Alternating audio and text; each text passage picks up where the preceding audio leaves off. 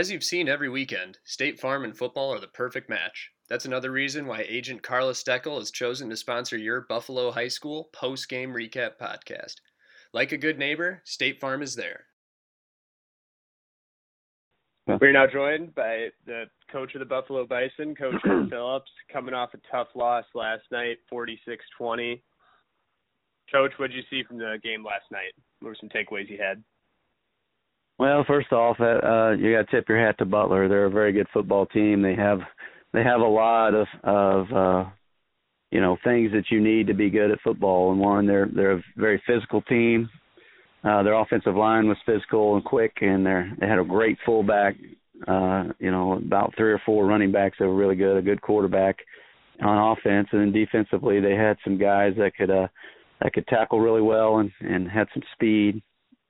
And so I tip my hat to Butler. It was a good old-fashioned, behind kicking. So, offensively last night we got off to a good start. We had the opening drive. We took it down for a touchdown, and things were looking good. And they responded, and we fell behind again and going into halftime and had a little hole to dig ourselves out of, and we just couldn't do it. And, again, they ran right at us and could get anything they wanted. So that's a tribute to their offensive line. Did you make any adjustments at halftime? Did you stick with the original game plan, or did you start switching it up a little bit at half? No, we were switching it up a little bit. We were trying to get more people in the box and then slide our line and try to cover up some of the gaps that we were missing, and nothing seemed to work. But we ended up trying to get extra defenders down in the box and try to help us that way. When you're in a little bit of a skid, you guys have dropped 2 in a row now. Do you switch up your practice throughout the week, or do you keep it pretty much the same? Well, never do we take one game and throw everything out. We keep pretty close to the vest. We try to game plan against the teams we play and what we feel like is going to work, but it's not going to be something that goes too far away from our general philosophy. Offensively, we're just trying to figure out where they're weakest at and try to see if we have plays that will attack those areas. And defensively, we're just always constantly trying to get better at the fundamentals, which is getting off a block and making a tackle, which is, something we need to work on every day. So you guys still have a winning record on the season, obviously, and 3 weeks left in the season. Can you walk us through a little bit about how the playoff seeding works in the rankings? Because you guys do it in a little bit of a unique way, right? Yeah, we, right now, if we can take care of business, we still should be a number 1 seed. We're tied right now for number 1 seed, but we over Ava in our district, but we have a head-to-head against them. So, as long as we take care of business, we should be the number 1 seed going into the playoffs, and that would get us a bye this year, which normally we would play the number 8 seed, but since the districts got realigned, we're in a 6-team district. So, as long as we take care of business, things we're still got our goals ahead of us. So, is that this year where they just moved to 6 teams?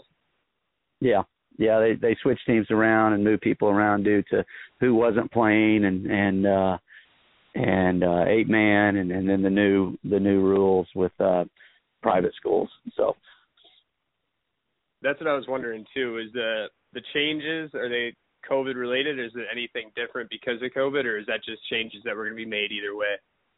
No, I think there would have been some changes, but I believe that most of it's due to COVID. So like St. Louis area not playing and stuff like that. Okay. And then next week you got Fairgrove, you got an away game, you're heading to them. What kind of team is Fairgrove, and what are you looking to see from them?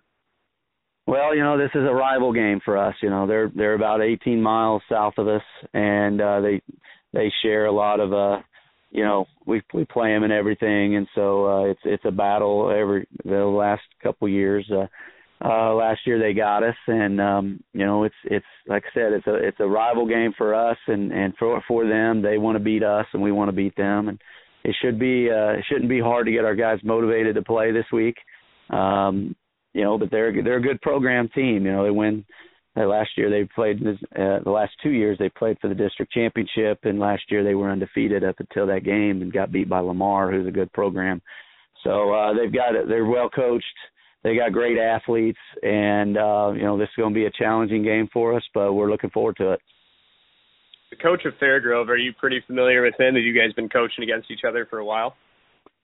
Well, since I've been at Buffalo, so yeah, he's a good coach, and he gets his kids ready to play, and they'll be fired up to play us.